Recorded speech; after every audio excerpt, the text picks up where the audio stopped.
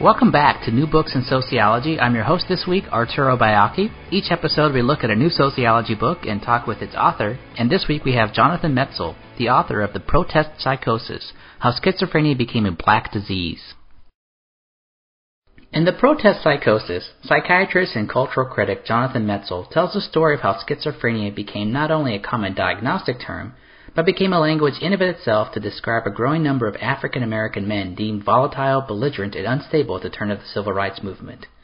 Using historical and patient records of one psychiatric hospital in Michigan, Metzl draws out an illustrative case study of how schizophrenia transformed from being a mostly white, middle-class mental health condition to one that eventually became codified and conflated with notions of blackness, madness, and civil strife. While not a sociologist, Metzl nonetheless brings a sociological perspective to untangling the different social, cultural, and institutional forces shaping our current understanding of schizophrenia. This book is perfect for a class or seminar on race relations, criminology, or medical anthropology, and so we encourage you to stick around to listen to our conversation with Dr. Metzl.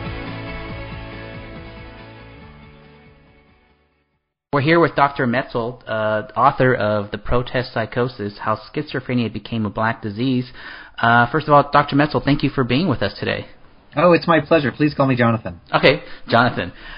So it was a very interesting book, and we usually interview sociologists, but I really felt the book was really sociological because you're interrogating schizophrenia in kind of the institutional level, the social level, the cultural level. So we thought it would be a perfect book to have on the podcast. So what brought you to study this topic, and how did you kind of develop this project?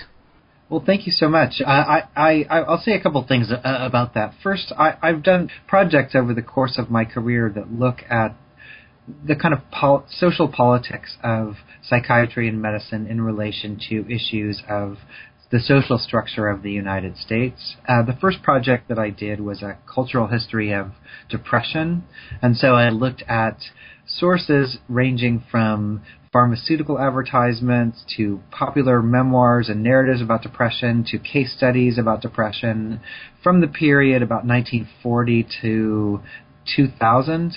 In the first book, it was called Prozac on the Couch. And in looking at those sources, there was almost kind of a consensus in all the materials that I was looking at that if you were depressed or anxious or obsessive in the United States, at least according to these sources, you were also white. And I say that because really these illnesses were coded as whiteness discourses. So as one example, a person of color didn't show up in a pharmaceutical ad until actually the late 1990s, even in ads in professional journals. So there was this assumption of kind of white patienthood for antidepressants. And I kept thinking as I was going through, kind of ironically, is it actually the case that everyone who suffers from these illnesses is white, or are there other kind of conversations that were happening? And over the course of my research, I would find these little kind of voices that would come through about a very different conversation that was happening about schizophrenia. People thought that schizophrenia was something called slum psychosis, for example, in the 1940s, and there was this assumption. Actually, two sociologists from Chicago wrote a series of books and articles arguing that psychosis and insanity spread through urban slums like a virus. And so there were these little snippets that would kind of go through, and for me it was really that question that interested me the most. Why is it that there were these almost two split discourses? And when I started to look into schizophrenia, it certainly was a totally different conversation and much more associated, at least in the United States in a particular period of time, with angry African American men for a period. And so that became the jumping off point, was what was going on with that other conversation. So it sounds like this kind of comes off of your previous book a little bit, where Prozac on the Couch, you're interrogating depression and how it's coded as white, and you kept hearing these side stories about schizophrenia and race in a similar way. So you kind of just changed a little bit of focus, but still kind of working within that framework of, I guess, interrogating something that we otherwise think is very biological, right? Because we hear a lot that depression is really, a chemical imbalance. And schizophrenia is one of those diseases that, it seems very debilitating and would seem to be, heavily organic as opposed to something else. Right, and in the book I make two kind of arguments. On one hand, I am, among other things, a practitioner of psychiatry, and so I'm based in a department, or have been, at the University of Michigan that, I think rightly argues that illnesses like schizophrenia cause certain symptoms, delusions, hallucinations, paranoia, social withdrawal, that are the result primarily of some underlying biological substrate. And at the same time, in my book, I'm not saying that I'm a Luddite and I want to smash the fMRI machine or the PET scan. Or, I think that there's been a lot of important work done on the biology of mental illness. But what I also say is that, two things about that. One is that there still is no definitive biological test for schizophrenia, or other mental illnesses for that matter. And so in the present day, the diagnosis of these illnesses is based in part on our biological understanding, but it's also based on observations that are made by clinicians at the time of diagnosis. And so that opens it up to a whole host of cultural perceptions and misperceptions that I think are just as important. And the second part is that the material reality of what it means to have schizophrenia is in part shaped by biological or genetic factors, but it's also based in social perceptions and misperceptions, particularly in relation to race, for example, where African American men are far more likely to be overdiagnosed with schizophrenia and underdiagnosed with a series of other mental illnesses like depression and anxiety. And also, I also talk a lot about misperceptions that people with schizophrenia are unduly hostile or violent, which again are totally based in stereotypes for the most part, not borne out by research. And so what I say is that if you don't understand the cultural mechanisms through which these misperceptions are propagated, that you really don't understand really the material realities of what it means to have schizophrenia. And so I feel like those things need to be as well interrogated as biological mechanisms. Yeah, I mean, that's a real subtle distinction, but an important one, because I guess you're saying that schizophrenia is a real phenomenon, and people do have hallucinations, and it is debilitating in many regards, but that does not mean that cultural factors and social factors aren't also shaping both the expression of schizophrenia, but I guess our reactions to schizophrenia. And also that cultural factors create particular realities, that it's not like social and biological factors are, one's real and one's not real, that both of those forces co-construct reality in a particular way. Yeah, that's interesting because, I'm sure as you're aware of, there was a kind of tradition in sociology that was looking at the labeling phenomenon of mental illness and seeing it as deviance, and now that work has really kind of morphed into work on stigma. But it's almost, some sociologists are reluctant to kind of talk about that tradition because some feel like some sociologists went overboard in the kind of constructionist critique of mental illness. So it seems like you're not walking a fine line, but it seems like you're entertaining both perspectives at the same time. Oh, very much so. I mean, in a way, I think that it's a similar phenomenon with psychiatry, but the pendulum swings in reverse in a particular way, which is that we held initially that mental illness was social or developmental or psychoanalytic, and then people really went overboard, I think, with trying to find the chemical basis of mental illness. And so there is a swinging back to, I think, a more balanced approach in psychiatry as well, to say that biology is important, but so are developmental and cultural and contextual forces.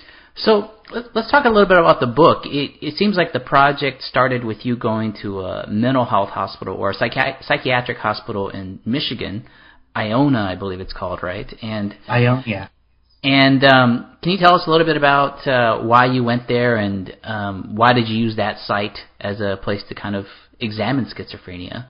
Sure. Well, I was interested, obviously, in race and race politics, and I knew that there were mental hospitals throughout the Michigan system, and I had just heard rumors over the years that there were these hospitals that African American men from Detroit, and particularly African American men from Detroit who had participated in episodes of urban unrest like the Detroit riots, were sent. And so I was searching around for those records, and they were really hard to find, for the most part because a lot of the records from different asylums had been destroyed. And I was just lucky enough to find two archivists at the State Archive of Michigan who thought there was some historical significance in holding on to the archives of this one particular hospital, the Ionia State Hospital for the Criminally Insane, which was a huge 450-acre complex situated about 3 hours north of Ann Arbor, where I live, a couple hours up from Lansing. And so it really was a kind of untapped gold mine of these records that were kind of existing. It was like kind of the end of Raiders of the Lost Ark Part 1. They're just in a box in the back of the room, and they're burning a hole in the box, but nobody knows why. So I kind of went from there. I mean, it took a long time to find the record, and then it took a long time rightly to gain access to the record, because there's obviously a lot of safeguards about confidentiality with those records. These records, you seem like you use them in many different ways, and one of the ways you use them in the book is just given the stories of these patients. And can you describe a little bit about what do the stories tell us about schizophrenia in this particular hospital? Well, so I have kind of three levels of analysis in the book, and one is this shifting cultural story about schizophrenia. And really what I show in tracing cultural documents about schizophrenia is a pretty dramatic gendered and racialized transformation in American representations of schizophrenia between the 1940s and the 1980s, say. And really, over this relatively short time period, there's a morphing of schizophrenia from an illness that was, in large segments of the American population, assumed to be an illness of docile white women, into an illness of angry, hostile African-American men, and particularly racially protesting African-American men. And so I track that story through the media, through newspapers, through the so-called African-American or black press, through a bunch of other documents. And so part of it is this shifting cultural terrain. Then there's the shifting diagnosis of schizophrenia itself. And so what I show is that while there's all of this transformation, and what I show actually is that transformation happens in part because of the actions of people with schizophrenia, but also and primarily because of cultural anxieties about the civil rights movement and certain protest politics that were happening at the time. Then I also show that there was a shift in the diagnosis of schizophrenia. So in the 1950s, when the first DSM, Diagnostic and Statistical Manual, came out, psychiatry defined schizophrenia as an illness of a kind of mild personality condition that actually at the clinical level encouraged diagnosis in seemingly docile people, and a lot of kind of schizophrenic housewives and schizophrenic sons and stuff like that. All of a sudden in 1968, the DSM-2 comes out. This is the second version of the DSM. And that text defined schizophrenia as an illness of projected anger and hostility. And then all of a sudden, overnight, you see this transformation, in who gets diagnosed with schizophrenia and how we think they act.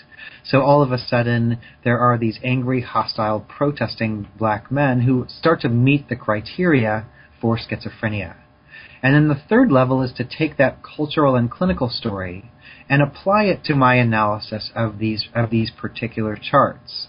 And what I find in the charts, for better or worse, was a similar transformation, which is to say that Ionia was a largely white hospital through the 1950s, and there were a lot of women who were diagnosed with schizophrenia at that time. And all of a sudden, in the late 1960s, these angry, protesting black men start to meet the criteria for mental illness, and they all get sent to Ionia, and they all get diagnosed with schizophrenia. And so what I show, I hope, is that these changes in politics, anxieties, diagnostic politics, is still profoundly impacted the diagnosis of schizophrenia for these men. And so again, it was a kind of interplay between cultural factors and really diagnostic politics. Now, when you say the uneasiness with protests and civil strife going on during the civil rights movement, how did that manifest itself? How did you kind of see that within either the psychiatric notes that you saw or the literatures that you cite? So the title of my book actually comes from an article called The Protest Psychosis, written by two New York area psychiatrists. And they basically, it's written in 1968, talk about the ways that protesting, they basically argued that participating in black protest politics, either being a member of the Nation of Islam or of the Black Muslims or following Malcolm X, was driving black men to hostile schizophrenia. And so they called it actually the protest psychosis. So it wasn't even like I was being metaphorical or creative. These guys were actually making the argument for me on the page. At that same time, in the late 1960s, there were also, for example, in the book I show pharmaceutical advertisements that show angry black men with clenched fists who are shown as the new characters who, according to these ads, were in need of antipsychotic medication like Haldol. And so, in a way, again, just looking at these sources, I could see in the cultural level how people were quite directly linking protests from the latter half of the civil rights era, particularly people who were aligned with Malcolm X and Stokely Carmichael and Black Power, to schizophrenia. And then, on the other side, I went to the charts and just assessed how often black protest politics showed up in the charts, and it turned out that was with great increasing regularity in the aftermath of 68 as well. So was the thinking back then that the upheaval of the social racial order was creating some kind of unstable environment for black men, or that these kind of protest politics was somehow unhealthy for them? I mean, what was the argument there? Well, there were two sets of arguments, and so one, which again, I'm just even paraphrasing, I'm not even extrapolating, was the assumption that either these kind of protests were driving black men to insanity, or that the black men had to be crazy to participate in civil rights in the first place. But either way, there was this spreading kind of insanity. Now, I should say as a disclaimer, or as a complicating point, that this argument certainly was coming out of psychiatry in the articles that I reference in the book.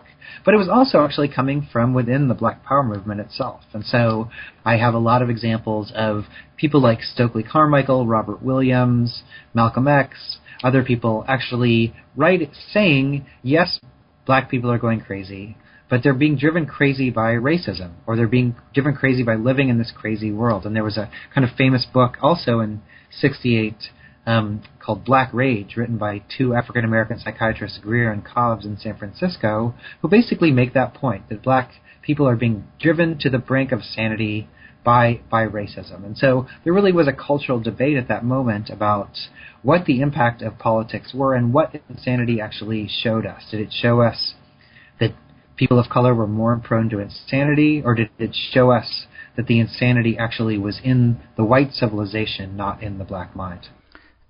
So I guess in a way, schizophrenia not only is a diagnosis, but it becomes a metaphor for discussing these issues. Because, I mean, as you're describing that, Absolutely. that reminds me of, the classic text that we always assign in your race sociology class, Du Bois and Frantz Fanon, which you also mentioned in the book, and this idea of double consciousness and the strain that racism and structural racism has on the mental health of a person of color. So it seems like those very arguments get taken up in this different way in psychiatry. A couple of things are interesting about that, and one is that, again, I think that this was a political metaphor that was up for grabs, and I think traditionally when people write histories of a particular diagnosis, they say there's the cultural story, the metaphor, the trope story, and then there's the diagnosis story. And what I try to show is actually you gain a lot by telling those two stories next to each other, that in a way, you can't understand what happens to the diagnosis unless you also understand in different ways what happens to the metaphor. So I don't see those things as the same thing, but I see them as linked in important ways, particularly in relation to protest politics. And then the other part is that schizophrenia literally means split mind. And so people like Martin Luther King, who talked about schizophrenia a lot in his sermons and in his writings, and Robert Williams, the NAACP leader who wrote Negroes with Guns. They're also playing with this idea of split mind, but for them, it's an adaptive mechanism, not a pathology. So, of course, they're taking the idea of split mind, not from psychiatry, but from, as you suggest, Du Bois and double consciousness and ideas of what kind of psychical adaptations do you need to make to survive in a racist society. Something that comes up, I think, a lot in critical race theory and sociology of race relations is trying to deal with both the kind of symbolic and material consequence of whatever you're studying.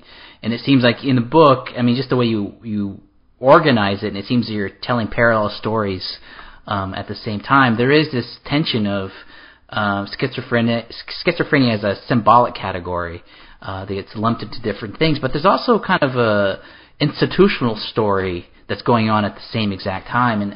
And I know for sociologists, they might not actually be very familiar with the institutional story that's in the backdrop. We not only have the civil rights movement, but mental health is changing as well, right?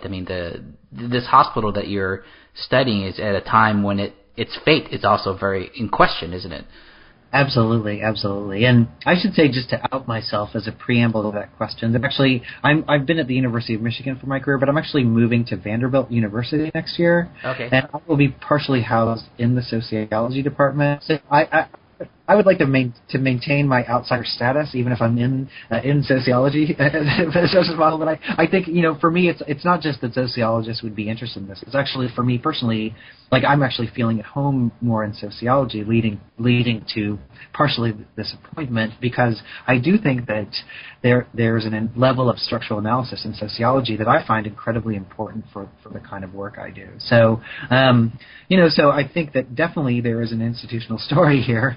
And there's the criminalization of mental illness, basically. And it was shocking, even as somebody who trained in psychiatry, to see how that played out in relation to the institution that I'm studying. So I studied this hospital for the criminally insane that over time, as more and more angry African American men get hospitalized and other things happen, becomes more of a kind of penal institution. And in 1977, the hospital that I studied almost overnight becomes itself a prison. It became the Riverside Correctional Facility. And so part of what I'm showing is an evolution in thinking about schizophrenia, whereby it morphed from an illness of hostility, really from an illness of docility to one of hostility, and almost of an illness of us, kind of the American mainstream, into an illness of the deviant others. And what I argue is that logical shift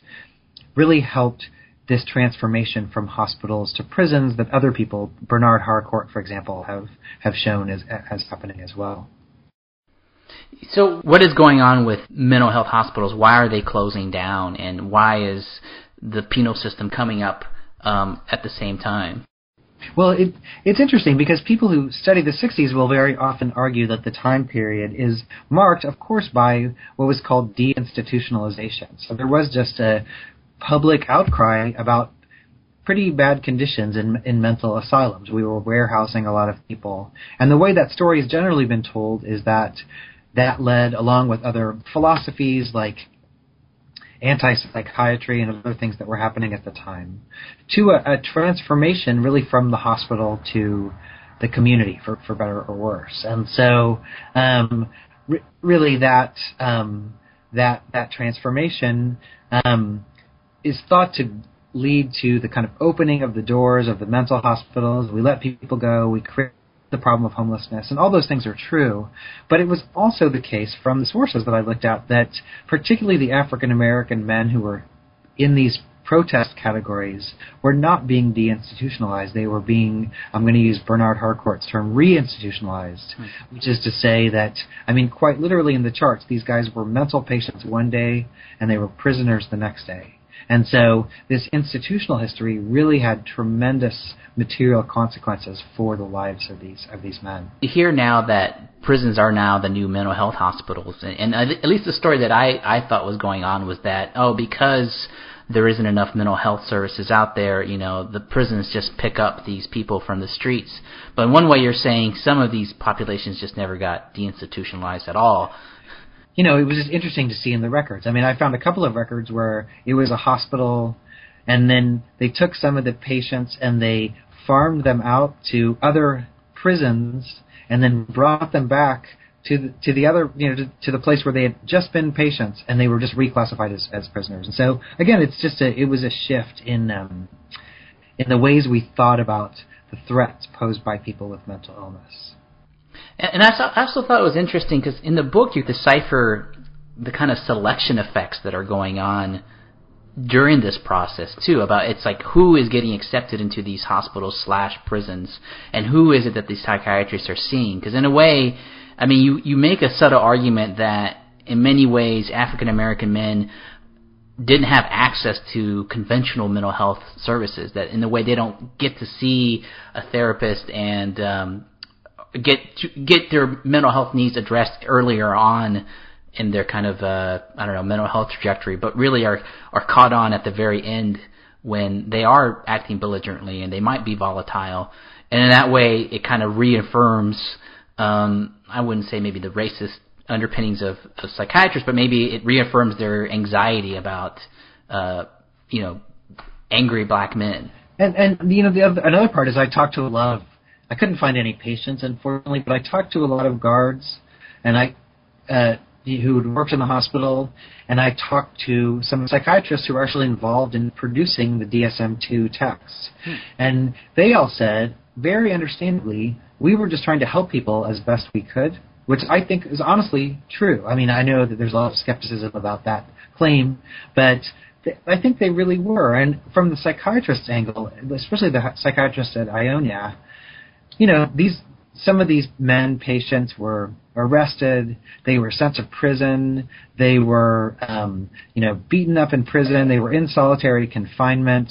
They were doing a bunch of different things. And by the time they got to Ionia, after head trauma and solitary, these men who were the patients were talking to themselves and hallucinating. And so the psychiatrists are like, what other than schizophrenia were we going to call it? And so in a way it's complicated because in a way that's where I say it's as much as we like to think this is a story about the individual level diagnosis. At that moment, the diagnosis is of the structure. It's of the prison industrial complex. It's of the way we treat particular conditions structurally. And so, I've gotten in some controversy about this in the book, but I argue that it's important that we train people to be culturally aware, but we also need to train people increasingly about the importance of understanding social structures and how social structures can lead to particular diagnoses.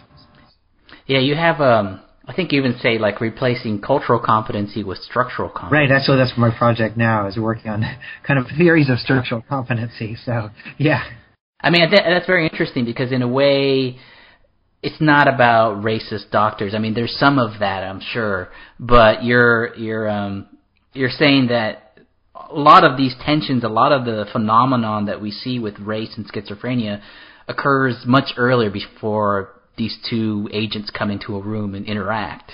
I know there's a lot of research out there looking at kind of physician and patient interactions, but in a way you're saying, while that's important and interesting, there's stuff that happens way before that interaction occurs that is shaping what we tend to see kind of as health disparities. That's exactly what I argue. That in a way, the more I started to study it, I mean, I don't mean to be insensitive because I think it's important to be understood by your clinician and by your patient. But I will say that the more I studied it, the more I started to think that having an understanding doctor was, in many ways, the least predictive factor for the outcome, and it actually had to do with all these forces that were actually shaping the interaction before anybody ever talked to anybody in a way. So I appreciate that summary because that's pretty much what I say in the book. Yeah, sorry, maybe I'm overdoing the interview part and just no. I'm saying it's nice. It's nice that came. I mean this. It's nice that came through so strongly because I really think that that's the point. And that's the project I'm working on now. Can I ask you some questions about schizophrenia itself? Because I mean, as a sociologist, I really didn't know, the racial disparities of schizophrenia. And you seem to make a claim that if we believe genetics to be the underpinning of schizophrenia, we should expect kind of equal rates across the population. Well, that is the argument. If you're just taking a genetic, there's no biological test that says that anybody of any racial or ethnic background should get schizophrenia more than anybody else. And so geneticists for decades have been arguing that the prevalence, if it's 0.8 or 0.9 or 1%, should occur in equal distribution because it's this issue that shouldn't be influenced by culture. And so, that finding is at odds with diagnostic patterns where African American men are 4, 5, 6, even 7 times more likely to be overdiagnosed with schizophrenia, and again underdiagnosed with other mental illnesses. And so, once you acknowledge, which I think you should, that that's not a biological finding, then the question is what's going on. Now, there have been arguments on all sides of this, some coming from the so-called black psychiatry movement that say,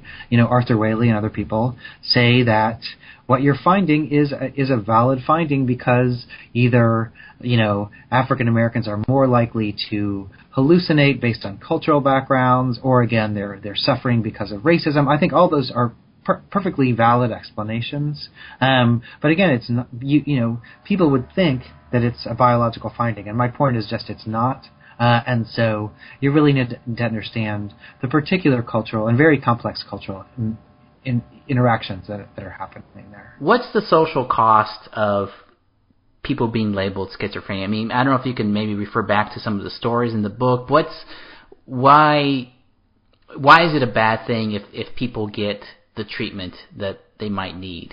Let me say, I think everybody should get the treatment they need. I think that the treatments are better than they were in the past. The people I work on in the book, when they were called schizophrenic, they were, a 3-year sentence for robbing somebody became a 25-year sentence because of the criteria became until restored to sanity or danger to others or other kinds of things. And so it had a tremendous implication about the way you were treated by the system. Obviously there's all this stuff about stigma, but again, it's not like I'm saying schizophrenia is not a real thing. I think it's a very real thing, but I think it's real in part because of biology and in part because of these other institutional factors that help define what it is, and especially for the criminally insane people, it became this very broad term that was used to justify very, very long sentences that were far longer than what they would have gotten just for the straight up crimes that they were supposedly convicted of committing. It's a way of prolonging almost outside of the penal system people's prison sentence. In a way. I mean, certainly that's the case, and it makes sense. I mean, some of the criteria, at least in the 60s and 70s, people were starting to say that these people are a danger to self or a danger to others. That rationale was used to keep people for extended periods of time. And do you feel like that's still occurring today? Well, I think what's occurring today is that, as you were saying, prisons become the de facto mental hospitals.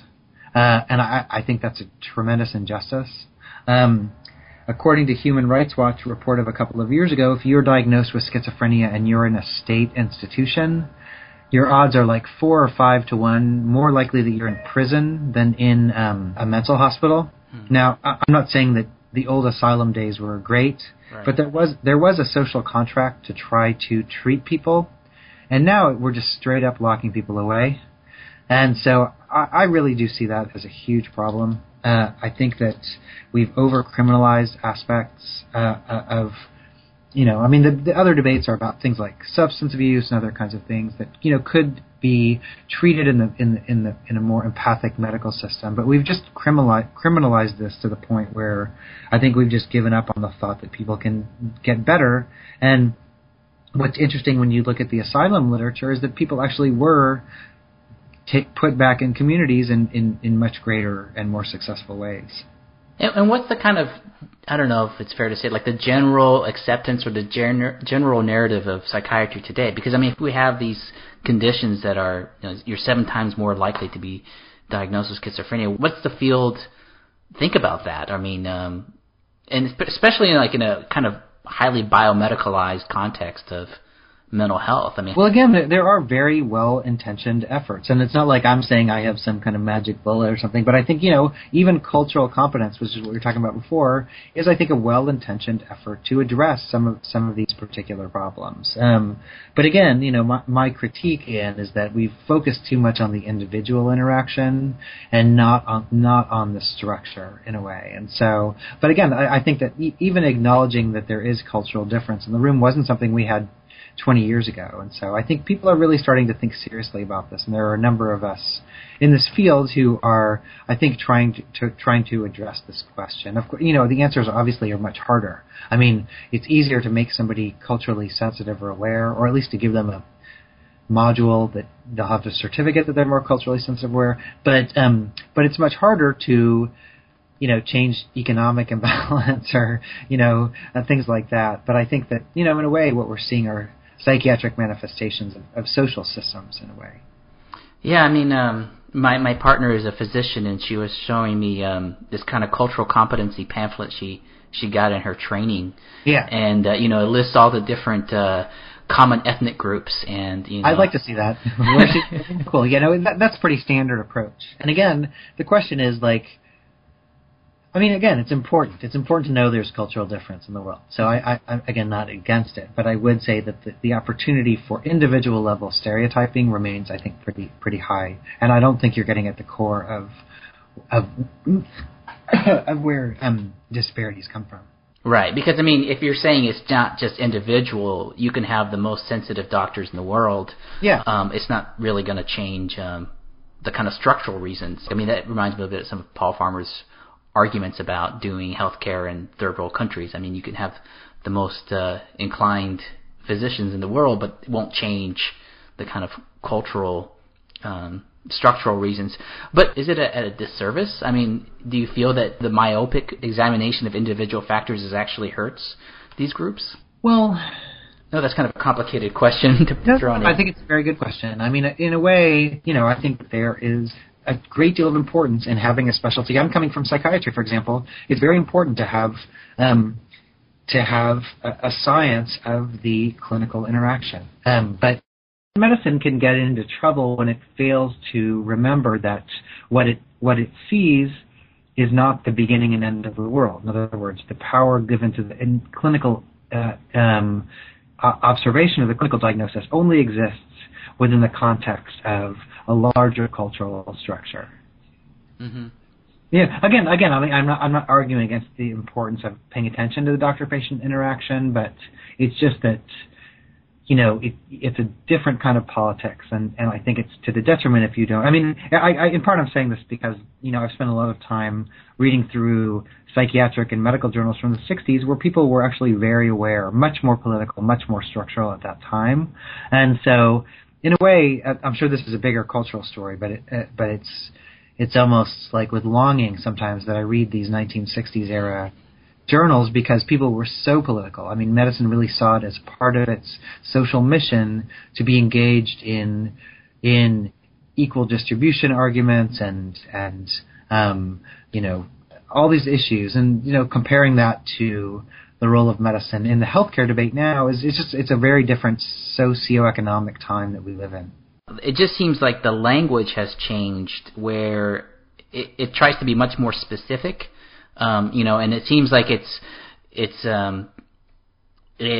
seems to be very scientific in a way, and you're almost saying that because it claims this kind of scientific rigor, it's almost more dangerous because you don't talk about these social cultural issues. Is that in part?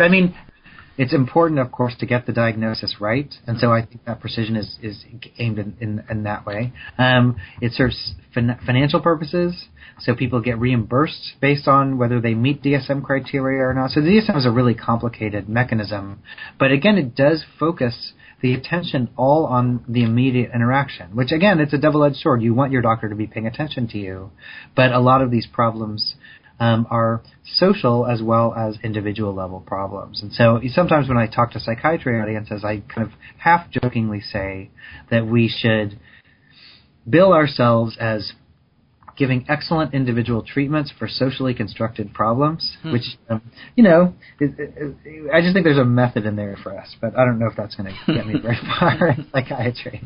So is it fair to say that you're trying to kind of almost incite a new conversation about limits and potentials of mental health interventions? I think so the two kind of critical conversations that are happening now. One is about this kind of cultural competency definition, and so I think there's been some pushback of my critiques of cultural competence from very well-intentioned and smart and getting all of this kind of people in the cultural competency field who I think are paying more attention to structure than those pamphlets would have you believe. And so, in a way, I think this is happening in a lot of places. I don't know, how prevalent it is, but I know there's a fantastic center at Columbia, there's one at Yale. They're looking at these cultural competence issues in relation to the literature on disparities. And so that's one issue. And then the other controversial area is about diagnosis. And the DSM-5 is in the works now.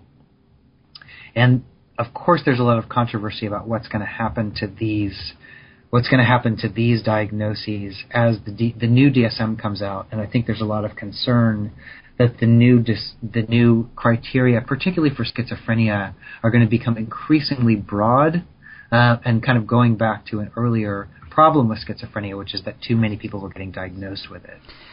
Do you think that one of the ironies is that there's almost a two-tier cultural category for mental illness? Because, I feel like we're living in a time where much of mental illness is being destigmatized. People seem to be more willing to talk about depression, bipolar, ADHD, and you see, NAMI advertisements on billboards and, suicide prevention. And so there's a sense that there's almost an empowerment with your diagnosis nowadays. But you seem to be depicting that there's another group of people with schizophrenia and, homeless alcoholics and so forth, which aren't experiencing that kind of emancipatory sense to their diagnosis. Well, just look, for example, at pharmaceutical advertisements on television for mental health medications. You won't find an ad for a schizophrenia medication that's used for schizophrenia. They do sometimes sell antipsychotics for treatment for mania or anxiety, but it's because the two-tier system is a financial system. And so people with insurance, for example, who can go to their doctors and ask them if Zoloft is right for them or whatever, that kind of stuff, there's a very different market for people like that than there are for people whose diagnoses really fall beneath this radar of empowerment in a particular way. And obviously, homelessness is another manifestation of that. No, that's interesting. I never actually thought about that. You don't really see, because you see these ads where, or do you feel sad in the mornings? Do you have a hard time getting up? And, you kind of almost overdiagnose yourself with, whatever the pharmaceutical companies say. But you rarely see an ad for schizophrenia. Are you feeling belligerent or volatile? Those aren't the typical cultural messages that one gets. Where are you taking this now, or what are your new projects that you're working on? Sure. So I've been working on a book on the politics of health that just came out called Against Health, How Health Became the New Morality with some colleagues of mine. I'm also doing some other projects looking at this issue of structure and how an awareness of structure will be helpful to thinking about the ways race functions in exam rooms. Oh, great. Well, we look forward to that. And Jonathan, thank you for coming on the podcast. My pleasure. Thank you so much. It's been great.